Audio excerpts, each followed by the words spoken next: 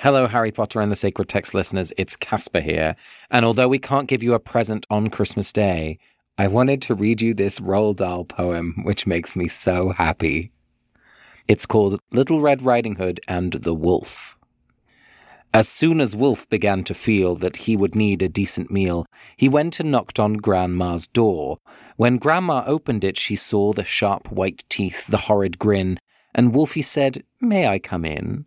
Poor Grandma was terrified. "He's going to eat me up," she cried. And she was absolutely right. He ate her up in one big bite. But Grandmama was small and tough, and Wolfie wailed, "That's not enough. I haven't yet begun to feel that I've had a decent meal." He ran around the kitchen yelping, "I've got to have a second helping." Then added with a frightful leer, "I'm therefore going to wait right here till little Miss Red Riding Hood comes home from walking in the wood." He quickly put on Grandma's clothes. Of course, he hadn't eaten those. He dressed himself in coat and hat. He put on shoes. And after that he even brushed and curled his hair, then sat himself in Grandma's chair. In came the little girl in red. She stopped. She stared. And then she said, "What great big ears you have, Grandma." "All the better to hear you with," the wolf replied. "What great big eyes you have, Grandma," said Little Red Riding Hood. "All the better to see you with," the wolf replied.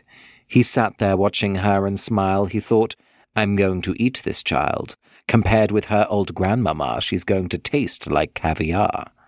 Then Little Red Riding Hood said, "But Grandma, what a lovely great big furry coat you have on." "That's wrong," cried Wolf. "Have you forgot to tell me what big teeth I've got?"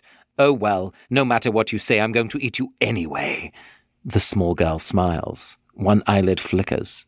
She whips a pistol from her knickers. She aims it at the creature's head and bang, bang, bang, she shoots him dead.